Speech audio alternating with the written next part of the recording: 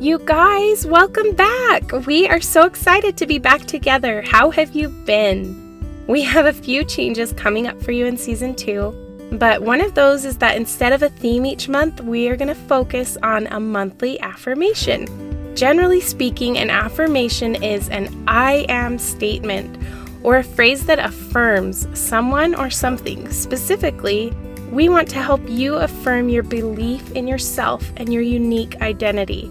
So this month we chose the affirmation, I am confident. I am confident. My consistent actions make a difference. I steer my own ship. My self-talk reflects my faith in myself. I am a good wife, mom, husband, dad, friend, author, student, person, whatever it is.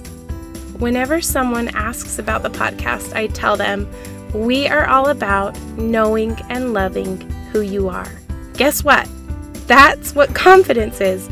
Confidence and identity are almost synonymous. Identity is the noun, and confidence is the verb, knowing and loving who you are. And because that's what we're all about, I couldn't think of a better affirmation to start with.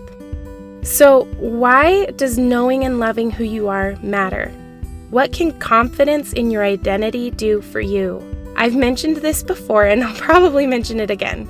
The secret to not caring what other people think about you is to know and love who you are. You will feel more peace and less anxiety when you know who you are.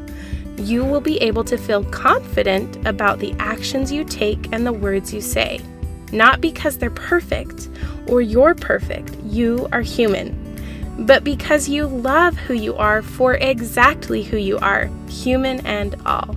And when you know and love who you are, you have the capacity to show up as your best and truest self for the people that you love, because you know and feel confident in who that is.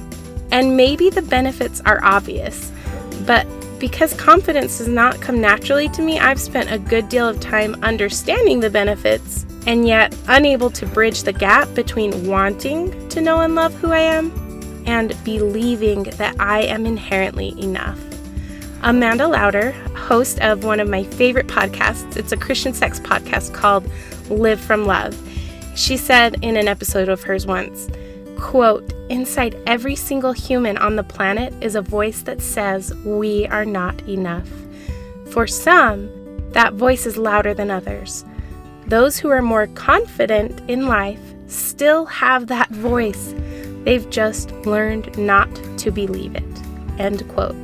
Isn't that amazing, you guys? We all encounter that voice, but you have the power to choose whether or not to believe it.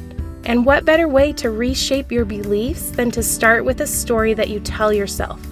Affirmations being a non-insignificant part of that. I am confident. I am enough.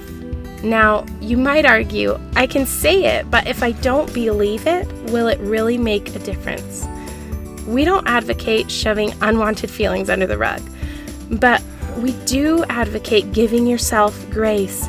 Choose to be proactive rather than reactive by finding an affirmation that means something to you. We all have weaknesses, but hopefully we can show you how much strength you really do have too. You are amazing. And we can't wait to jump in. Until then, spread love.